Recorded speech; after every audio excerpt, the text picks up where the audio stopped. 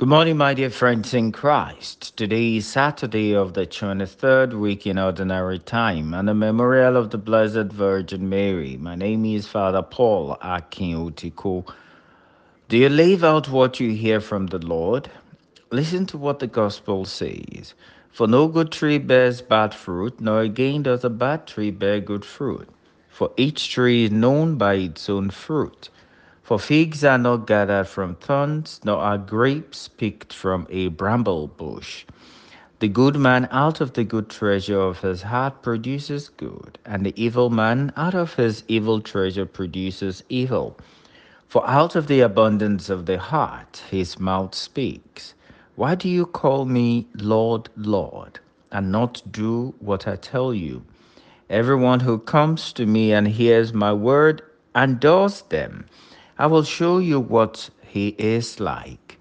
He is like a man building a house who dug deep and laid the foundation upon rock. And when a flood arose, the stream broke against that house and could not shake it, because it had been well built. But he who hears and does not do them is like a man who built his house on the ground without a foundation. Again, which the stream broke, and immediately it fell, and the ruin of that house was great. Luke chapter 6, verses 43 to 49. Dear friends, we hear some level of disappointment in the word of Jesus because of the contradiction he noticed in the lives of his followers. He asked them, "Why do you call me Lord, Lord, and not do what I tell you?"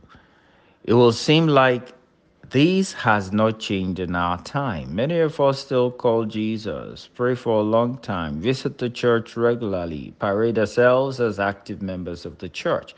But our hearts are far from sincere worship. Jesus reminds us what it's like to be consistent so we can be encouraged to do better. He said, "Everyone who comes to me and hears my words and does them, I will show you what he is like. He is like a man building a house who dug deep and laid the foundation upon rock. And when a flood arose and stream broke against that house and could not shake it because it had been well built." Do you still wonder why you pray and work so hard and you do not have much to show for it? Our hearts are far from God. He invites us all to a deeper and better commitment to what we hear. I pray that the Lord will make us do what we have heard and constantly profess.